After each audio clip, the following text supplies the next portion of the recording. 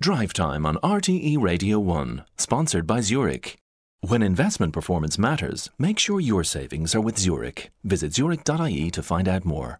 Carl, thank you very much indeed for that. You're sending your questions and your observations on the historic merger in the GAA to 51551 already, and we'll get to that because the GAA, the LGFA and the Camogie Association are to be brought under one umbrella, one GAA body, if proposals announced today are implemented. Former President Mary McAleese has been chairing a steering group for the last 18 months or so, and today it published a recommendation that by 2027, just 3 years away, there will be just one association.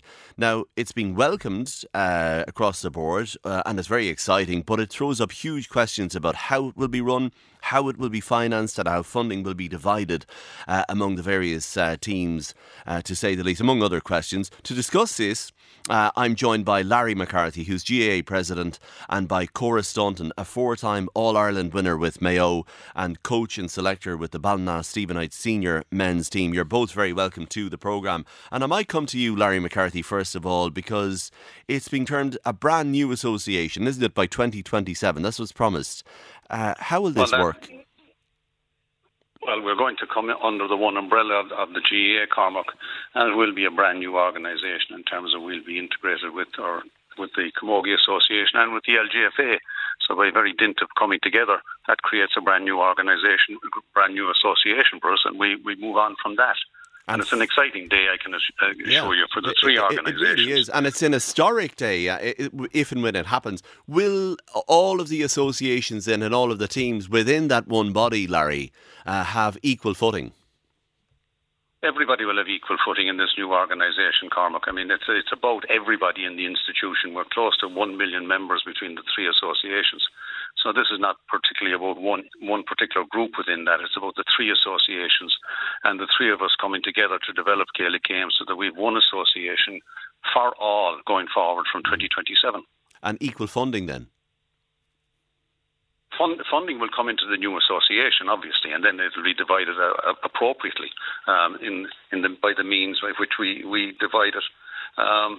Currently, I mean, there will be demands on it from various people, but it's a new association, it's a new organisation, it's a new structure.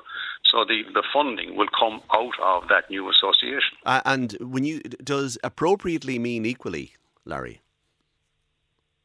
Appropriately means equally in the context of across the institution, where we need the money and how we spend the money, in terms of facilities, in terms of clubs, in terms of players, in terms of coaching and games. And it'll be under the one organisation. So it'll be spread across everybody. It doesn't mean that if there is one central pot of funding that men's and women's football will get an equal amount. It doesn't mean that, does it? It means that the money will be spent from that central pot appropriately. I don't know what that means, I'm sorry. It means wherever the needs are. I mean, the needs are going to come from the association, they're going to come from the members, they're going to come from the county board. So if we're allocating funding to a county board, they will allocate it according to their needs. Mm-hmm. What happens if the women's game, for example, let's say Camogie, they say, yeah, it's true at the moment we don't have the same amount of membership in a certain club as the hurling teams, but we are growing at a lot faster rate and we need more pitches to be developed, so we need more funding. Well, what we'll do is we will develop facilities as we see necessary, and we will help our clubs, and they will be newly constituted clubs in this new association to develop clubs as we have been doing for quite a while at this stage, Cormac. Yeah. Do you foresee problems in, Larry, or does the GAA foresee problems in terms of the amount of funding or financing that will be available? Because I saw an incredible figure in terms of what the GAA brings in. Last year, €96 million in terms of income. The LGFA brought in €7.3 million and Camogie brought in €2.9 million. Now, how do you reconcile one organisation and that disparity in terms of funding?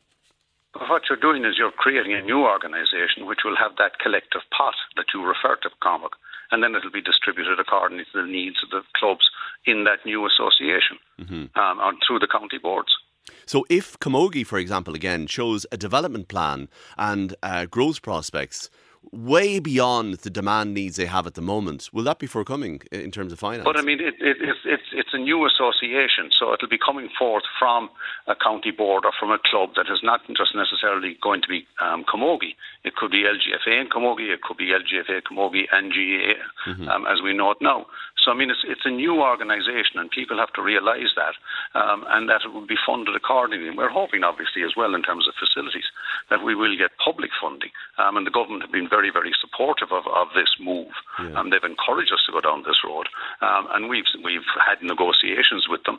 And they have said, yes, we support you. And we're hoping, obviously, that'll include funding for facilities, and perhaps municipal facilities as well, so that they're shared, and not necessarily just shared among the family of Gaelic games, but shared across sports, so that we encourage more people to participate for longer. Let me bring in Cora Staunton, the Mayo legend here. What challenges do you foresee, Cora? I think there's obviously going to be a lot of challenges early days. I suppose the next 3 years is where the important things are probably going to be solved or resolved in terms of challenges in terms of females that we've had for numerous years. But I suppose you can't just look at the challenges. I think there's going to be huge opportunities from a female point of view. I have to look at it over the last 30 years plus that I've been involved in in LGFA. We've had huge challenges around fixtures. We've had huge challenges around how female players have been treated, whether that's expenses, whether that's training facilities, things like that. I think there's going to be huge opportunities for female players moving forward. And I think that's the way we need to look at it. We don't need to be looking at it as challenges. There's huge opportunities. We've been calling for this for years. Female players have been calling for this for years. And it's great to see finally, even though it's 3 years away, that there's a date, that integration, that we'll all be as one. Because let's call a spade a spade. While I've been playing ladies football, it's Gaelic football I've been playing. It's just because I'm female. We're all under the one organisation. And I think that's critically important when it comes to that I go down, or a young boy or girl, when they go down to their local club, they're going down to represent their local club on a football field, and they shouldn't be treated in any way differently, whether they're male or female. How do you think, Cora, this could improve the situation for female players? I think it can have, there can be huge improvements. And I'll give you one example, of something that's happened very recently. For example, Mayo ladies played 2 weeks ago against Dublin in a National League match on a Sunday morning. Or Sunday afternoon at 2:00. The Mayo men played at 7:30 on that Saturday evening in McHale Park, which is a half an hour away from Ballina. Why on God's earth that we wouldn't have the two matches played one before each other? McHale Park is a big pitch, has plenty of dressing rooms, but yet and all the female game is played 12 hours later in Ballina. And we're here trying to promote the game. While there was a relatively nice crowd at the game, there was close on 20,000 in McHale Park. Why the female Mayo team couldn't be playing at 5:30 that evening and promote the game and let people do it. Same thing happened. Same thing happened last weekend in Kerry, where he had Mayo ladies playing at 2:00 in Killarney, expected Mayo supporters to drive 40 minutes extra to go to Killarney to come back to Tralee to watch Mayo men play at 7:30. Makes no sense. I hope issues like this will be resolved. That's one of many issues that I hope can be resolved, and that'll help grow the game and get more young girls playing the game as well. And those issues, Larry, could be ironed out really easily, couldn't they, under a new body? Well, they could, of course, because if you have a master fixture schedule in the one organisation, you can certainly fix those issues and those challenges and make it, as Cora suggests, more attractive for young girls to be playing Gaelic football and to continue to play Gaelic football by having those sort of double headers. Yeah, you've doubled the amount of fixtures now, though, with the same amount of pitches. No, we've the same number of fixtures. It's just that they're going to be centrally managed. Yeah. Oh, okay. You're not going to have double the amount of fixtures. You're just going to bring them in under the one umbrella of one fixtures committee. But it does happen. It does happen though, and we're getting texts on this to 51551 that men's and women's team almost fight for the same pitch at a club level, and there is, particularly in urban areas, I think there's a lack of facilities, isn't there? So you're tired of hearing this thing. So where do you think the funding is going to come from to expand the amount of facilities available? consideration with the municipal authorities, I would hope, particularly in urban areas, that they would see their way to putting Gaelic pitches and giving us giving cities essentially the lungs to breathe by creating these green spaces, and then perhaps using schools post class time.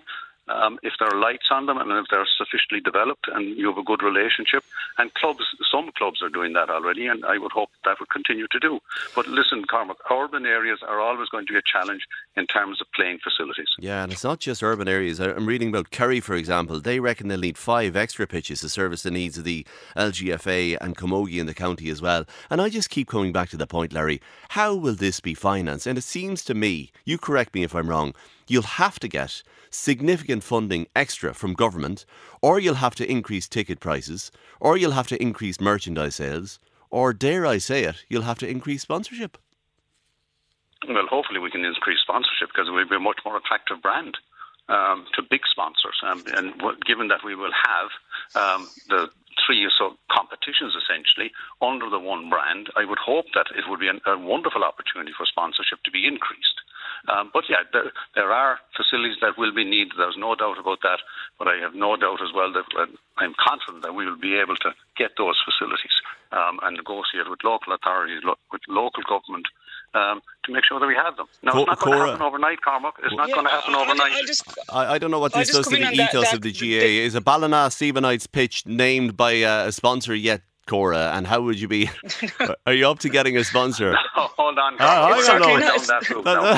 it's certainly not named by a sponsor, no. But just to come in on that, I think we're talking here again very negatively about this. I think already, if you looked over the last 20, 30 years, all these matches and all these training sessions and everything has happened.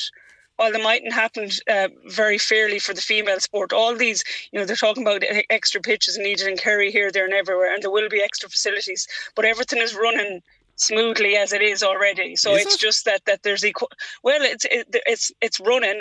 Smoothly mightn't be the right word. Everything is running at the moment.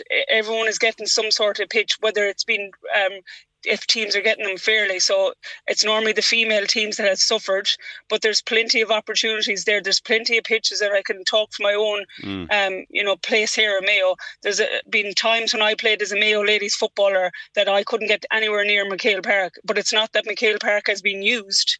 It just wasn't given. So I think when you have these one organisation taking the fixtures, or one county board organising everything, then when you can see all your inter-county teams or club teams, when there's one person running that, they can all then come together and do a master fixture plan. So I think that's the that's the biggest thing that... I'm sorry to cut across you, but can I ask you a very pointed question then, Cora? Dare I ask this? Are you under the delusion then, some might say, that under one body, that power struggle will end? That men, no, I don't think men have that. I don't think it'll. No, I don't think it'll end. But I think let's hear Cora. Sorry, I want to address that to Cora first. Yeah. Yeah, I don't think, as Larry said, there'll always be issues. I don't think it'll end, but I think we'll have more of a voice. I think at the moment we probably don't have a voice in there. And I think if you have a one county board or one club executive and you're represented by your 3 different clubs, if you have Camogie, if you have hurling, ladies football, whatever it is, if you're represented within, then at least you have a voice to try and solve them issues. At the moment, in a lot of clubs, that's not all clubs. It's because I've gone around to a lot of clubs and have the one club model and it's working. Mm-hmm. But in a lot of clubs or in a lot of counties, the voice isn't even there to trying to make the change. At least now we have the opportunity to make the change. Will there be equal... I think that's...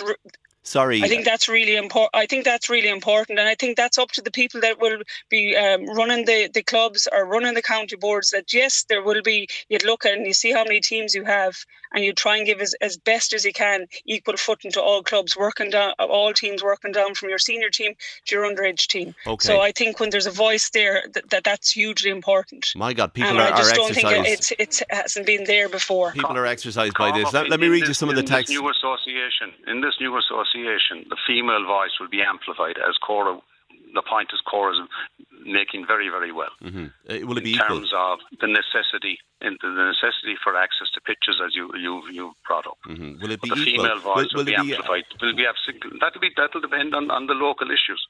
No, hang on a second. Yeah, and I think Cormac... Let me ask this, yeah. Will there be an equal amount of executives on the new body, male and female, Larry?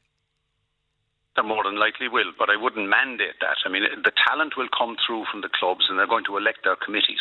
And whoever is representing, the talent coming through from each of the sports will represent their committees, the same as it will happen at provincial level and at national level.